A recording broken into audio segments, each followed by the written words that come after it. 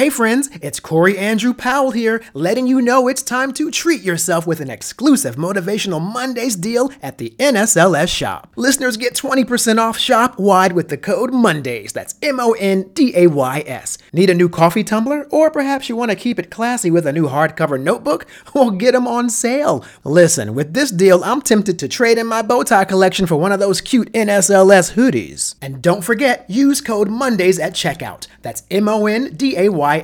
Enjoy that 20% off at shop.nsls.org. And stay motivated, leaders. Stay motivated.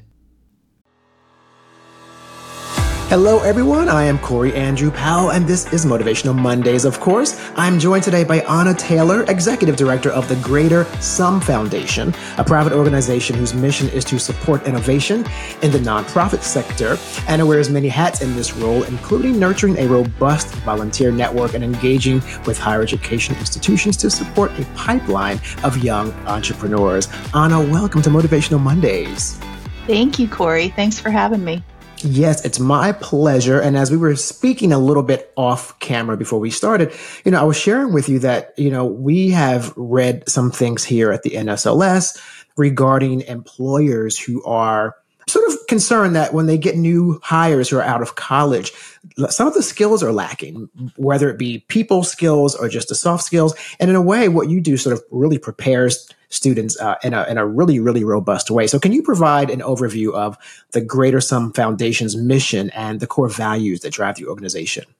Yep, happy to do it. The Greater Some was founded, well, first of all, inspired by the Aristotle saying the whole is greater than the sum of its parts. So we really believe that a network of people with a variety of skills can, have more impact than those people not being connected.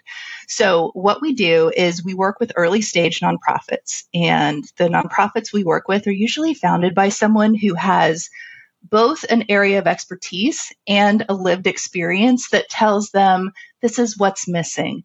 This is what needs to happen in order to solve this problem that I'm passionate about.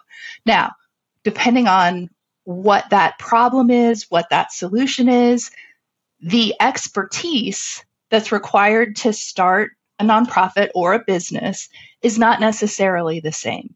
So what we want to do is remove barriers, roadblocks, bumps in the road that come from needing to start up an entire business. So the finance, the IT, the human resources, the marketing, I know brilliant people who are saying to themselves right now, do I have to join Threads? Right? It's just one more thing. And whenever you're doing those things, you're not doing that thing that you're passionate about. So we bring in volunteers who are like, oh, I like that thing.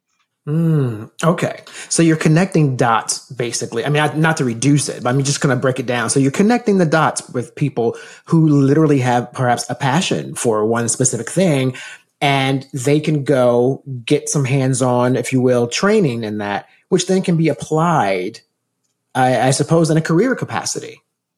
Right. We have interns who work with nonprofits. We have college-age volunteers who work with nonprofits. And then we also have people who are further along in their career and have those areas of expertise and just want to help people who are earlier on the journey with that. So let me tell you what I wish I knew.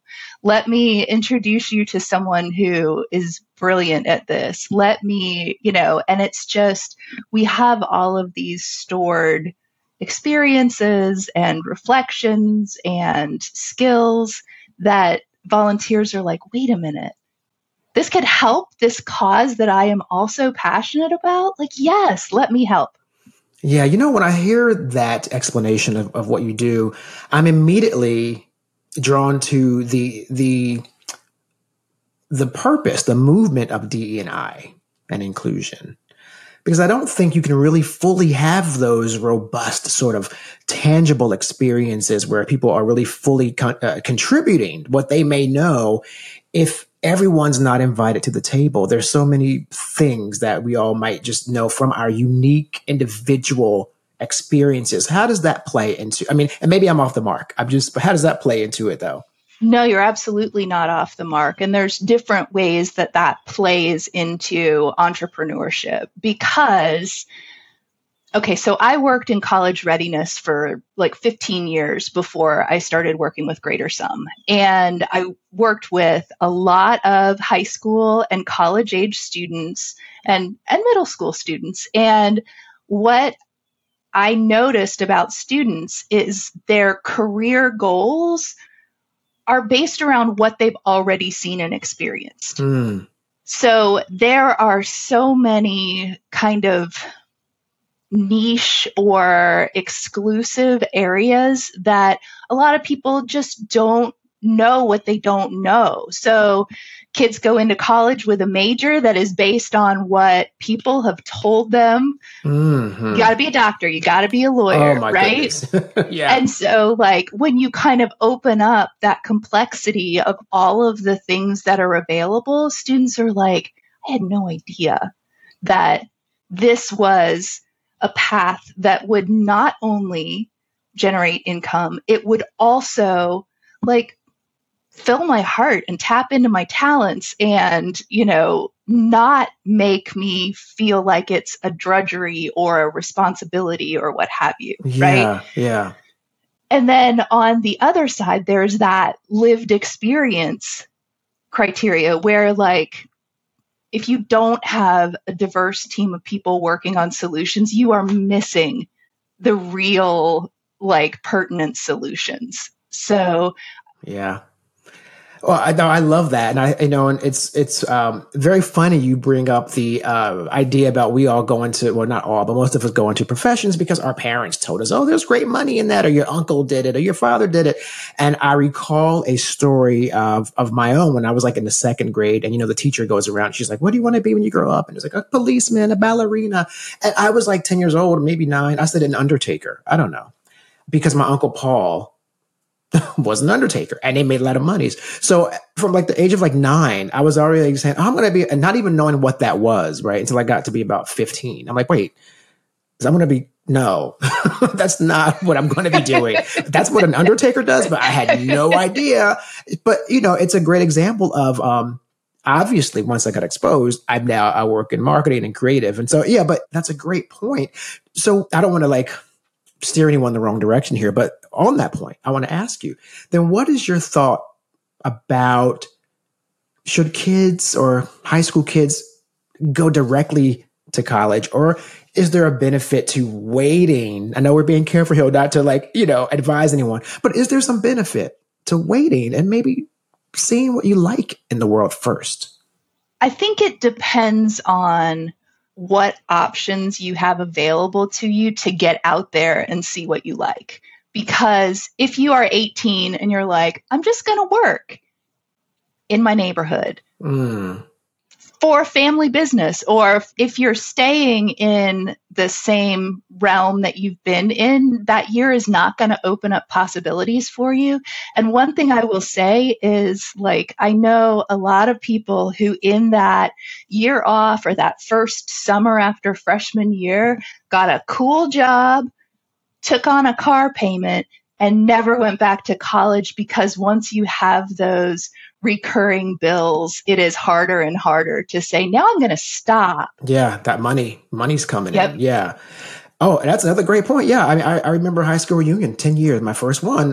The kids were burnt out already when I went back to my reunion. A lot of those kids fit that bill. You know, they were out of high school 10 years and they were doing their insurance job or their whatever the jobs were. But some of them were at that point there were mortgages involved and children. And it's much more difficult to say, I need to change gears, because now you have to maintain not just yourself, but there's a family structure in place. Right. Now, the way that I think a gap year, or I know a program in Atlanta that does a leap year, because it is really focused on giving kids that experience that goes beyond and gives them a greater sense of like purpose and conviction around going to college, right? If you have the opportunity to do something like that, I think it's an incredible experience, right? Because when you go to college and you hit like freshman core classes and it the life experience you're having is totally different, but the academic experience you're having might feel a little bit like more high school. Yeah, and exactly. You're still taking things you're not interested in.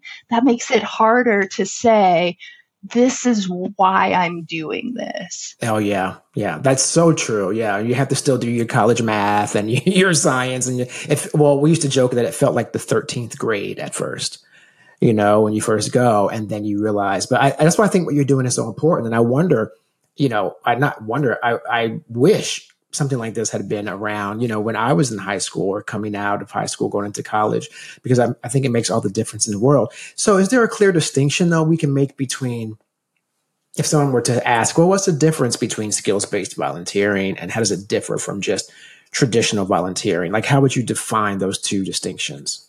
Yep. Good question. So we work a lot with university partners so that a group of students that is studying something academically is able to use those skills that they're learning in a volunteer capacity for an organization. So, for example, like help build a website or an app, or, in the marketing realm, like take a look at someone's website and tell them what could be different about it for the audience they're trying to attract, or help with a social media campaign, or do a market research project. Like, these are all things that students are talking about. They're doing in just kind of hypothetical, invent an ice cream shop and develop a marketing campaign for it. Right.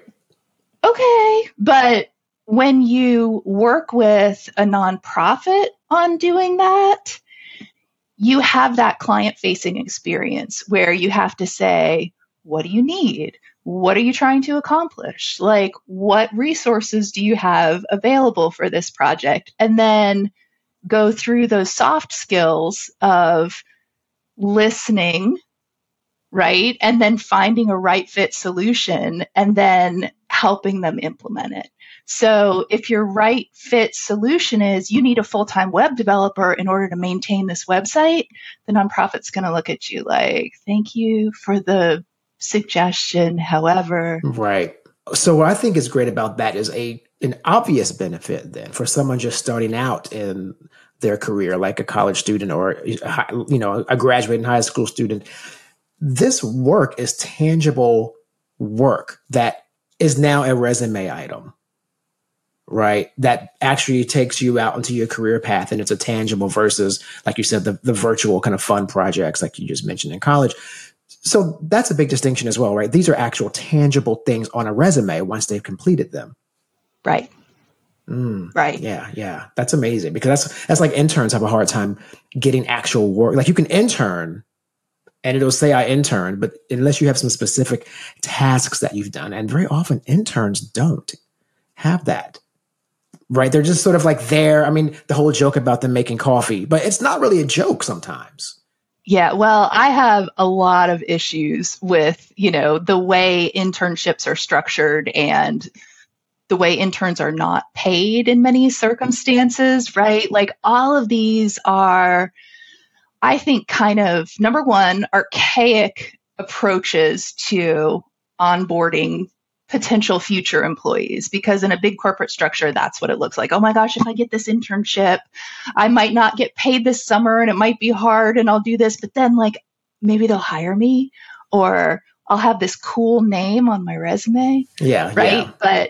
But if you're not coming out with the bullet points under the internship that a future employer is going to look and say, okay, that's what I actually need them to do.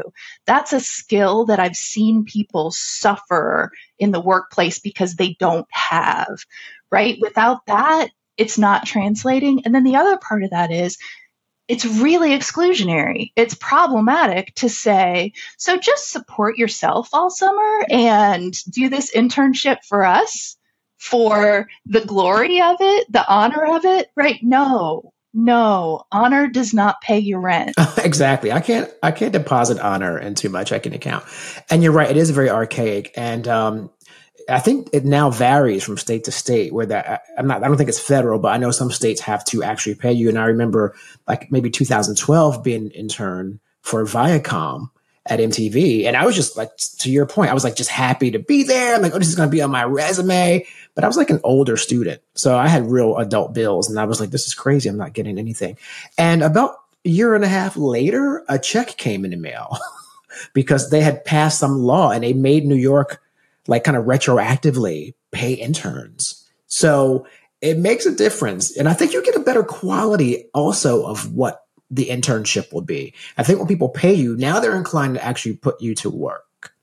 Right. Right. Yeah. And to really think about what the experience is and how it's mutually beneficial. An internship should be preparation for that career.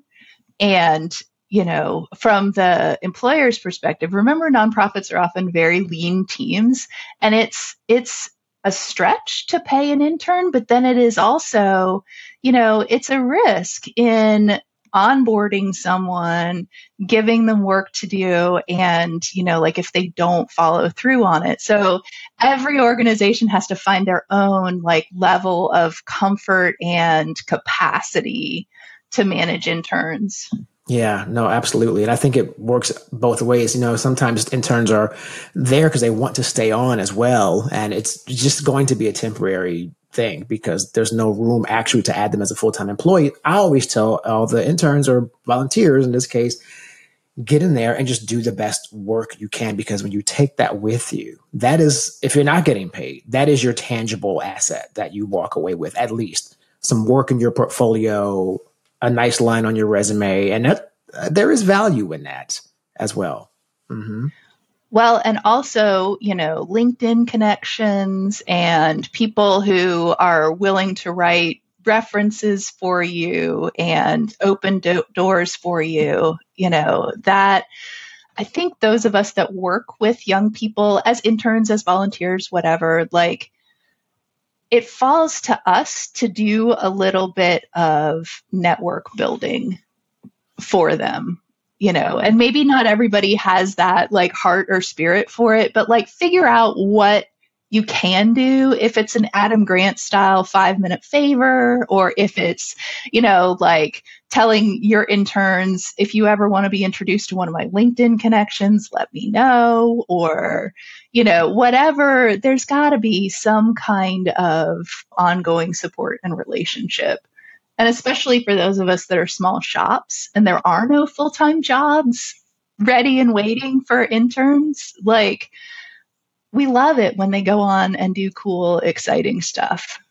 Well, I think why this is such a great thing you're doing too is, and not to get into a political conversation, but the latest Supreme Court ruling on affirmative action, for example, there is a segment of society that benefits from status and wealth, and they may have access to employment opportunities. And I recall working for a major ad agency, and the summer internships were just snatched up by the friends of the execs.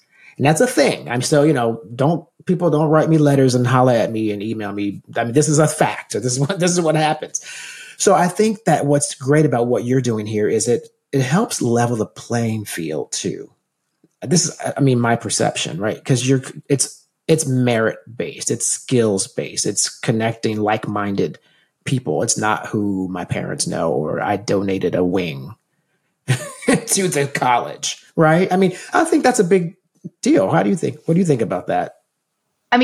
So we don't do this in any kind of large capacity. It's a passion project for me, and it's a slow network building thing. Now, I do think that, my background, my degrees are in cultural anthropology. And when I told my parents that I was changing my major for the third time in my freshman year, and it was going to be cultural anthropology, they were kind of like, okay, and I loved all of the, learning that I did. And then later when I was a TA, I loved the way taking an intro to anthropology class, opened students' minds to different perspectives. They would literally be like, wait a minute. You don't have to do it the way it happened in my family and my town and my church and my, it could be different. Yeah. People are doing it different all over the world and they're doing fine, right? And so, like, that's magical. But what I did not get is really solid career counseling. And so, at my first job interview after school, it was at a local government office. And they were like, I remember I'm in the South. And the interviewer was like, honey, we don't dig up bones here. Oh my gosh. You're like, and I was like, yeah, I am not prepared to explain anthropology to you. Like, I did not see that coming. Right. And so you had no response really, because you're like, wait, how do I respond to that? Right. Right. Exactly. And so, like, I think that a lot of the students I work with are in marketing and media, they're in computer fields, and they're in business programs, whether that's MBAs or undergrad, with a focus on business or sustainable business or whatever, right? So those programs are doing a really good job of getting students this experience. And about, like we always talk about, college turns into all group work, right? Like you're always doing group projects. Yeah. Not everywhere, not in some of the majors. And then those group projects, if they're internally focused rather than focused on the world outside of your school, you're getting a good experience of what it will be like in the workplace to kind of navigate difference in, process and moving towards a goal, but you're not getting the same level of skill in what you mentioned at the beginning, those skills that have to do with interaction and satisfying what people are asking for. And, so I do think there's a lot of space for that to happen more than it is currently happening, because I never want to see a world where we don't have English majors, right? So what we need to have is English majors who come out of school like, and this is what I can do. And here on my resume are examples of where I've done it. Yeah. And I think it's funny you bring that up too, because with the whole chat whatever it is, the AI chat, speaking of English and writing, for example, there's all this talk, like when the writer's strike happened in Hollywood, it's like, they're going to be replaced by AI. And like, no, they're not. Like, you actually need English majors because AI is not going to be accurate in many instances. And so there has to be a human to sort of make sure they navigate through that new world, that new frontier. And I wonder, how does this sort of onslaught of AI impact what you're doing in any way, or does it impact what you're doing? So I think it's an interesting conversation for people who are trying to get into entry-level positions, because a lot of what AI can do faster is kind of entry-level work. And so the new frontier is going to be, are you comfortable working with AI? Because you have to, though. Right? Yeah. Right. So rather than say, I want to come to your company and do the same job that an AI could do for your company, say, I can be the one who gives the AI the prompts that brings back something other than nonsense. I love that. Yeah. Like, I have a friend who uses an AI art program, and he shares a lot of his art on Facebook. And it's so interesting because it will be in a different style, like he's going through different thoughts, different moods. It's a different style, but it's all recognizably coming out of his brain. And that the AI is not doing that on its own. If it dumped every combination of concepts at us all at once, we couldn't look through them, right? So somebody is saying, I want it to look like this, but be in this style. No, not quite like that. And shape what's coming out of it. And that's a really similar skill to using, like an Illustrator program or, or Grammarly or something like that. Like you're shaping, but you have to know how to do that molding. And that's a huge skill. Yeah. Oh, Grammarly is a great example because I'm a writer by trade. And I'm a competent writer, and I've always been confident as a copywriter. That's what I do. Right. But I still had an issue like, where the hell do I put my semicolon? I just sometimes, I cannot grasp that. Sometimes I have those crazy words that are like, I mix them up. Complementary and complementary is like, things like that. And AI as an assistant helps me. But you're right. There's no emotion with AI. Like I have to still be a writer, but there's a technical skill gain. So I think you raise a great point because AI is being positioned by society in many aspects as this terrifying thing it's going to kill us all by morning. And I think Terminator really sunk in with us. Like it's that, Terminator and the Will Smith one, like iRobot, like those two, people reference them both a lot. But I love that if we reframe our thinking around AI, and that's a great point you just made, position yourself as the AI wrangler, maybe, because that's where the Wild West is happening and no one really knows what to do with it. That's great. Yeah. I love that. That's a tip that we're going to really emphasize. I think that's really great. So let me just talk you through the actual logistics of what you do. So are you approached by these young people, or do you find them? Are they submitted to you, and then you say to them, "Hey, let's find out what you do"? Like, what's the process like? So usually it's working with professors. So we try to make our own organization and the organizations that we support accessible for student groups that are trying to do this kind of project. And so Greater Sum gives grants to nonprofits, and we run a virtual incubator for nonprofits. And an interesting, unexpected, but delightful part of that work has been realizing how many of these nonprofits are youth-founded, youth-led, like someone's pivot after a short time of working in a corporate setting, right? And so for those nonprofits, we provide these skills and resources, including connections to, like a group of students that want to lend their marketing or media or whatever power to that nonprofit's work. But it's really hard to pull that together directly. It works best when a professor says, I have the bandwidth to run this in my class. Or a student organization says, like, this is what we do, and this is how nonprofits can connect with it. And then I can share that out with nonprofits so that they can, get in line to be next semester's project or what have you. That is wonderful. I loved our conversation today, Anna. Thank you so much. We are passionate about our community of young college students, but also non-traditional students. We run the gamut, and this information is helpful to our entire community of over 1.7 million members. So thank you for being here today with us on Motivational Mondays. We really appreciate it. It was a pleasure to be here, Corey. Thank you for listening to Motivational Mondays, presented by the National Society of Leadership and Success, and available wherever you listen to your favorite podcasts. I'm Corey Andrew Powell, and I'll see you again here next week.